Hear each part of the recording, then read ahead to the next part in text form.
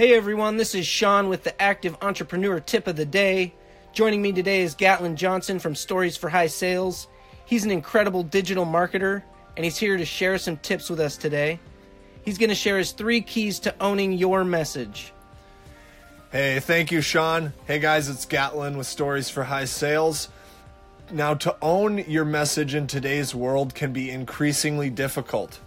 With so many messages flying in from every direction and so many of them coming from self-proclaimed experts, it can be tough to really own your image. We found these 3 tips can help you in your journey. 1. Reflect and collect. What makes you truly unique? What challenges have you faced and how have you grown? And what have you learned? Self-reflection and awareness are imperative to your success. Who you are and who you can be form a powerful message for your tribe and your business as a whole. Collect this story and make it great. 2. Consistency. We're constantly harping about consistency. I just heard a great quote on this yesterday.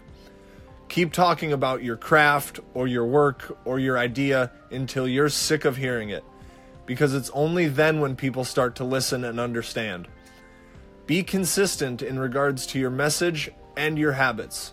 Consistency is where winners live. Life is a marathon made up of consistent steps, not a sprint. 3. Get uncomfortable.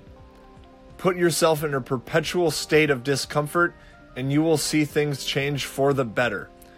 If all you do is live within your comfort zone throughout your life, you'll never experience anything new.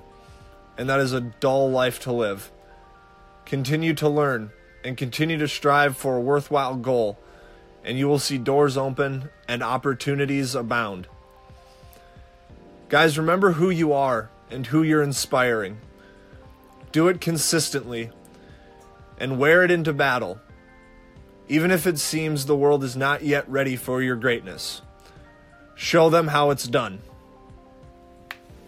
Have a great week, guys. Thanks for tuning in.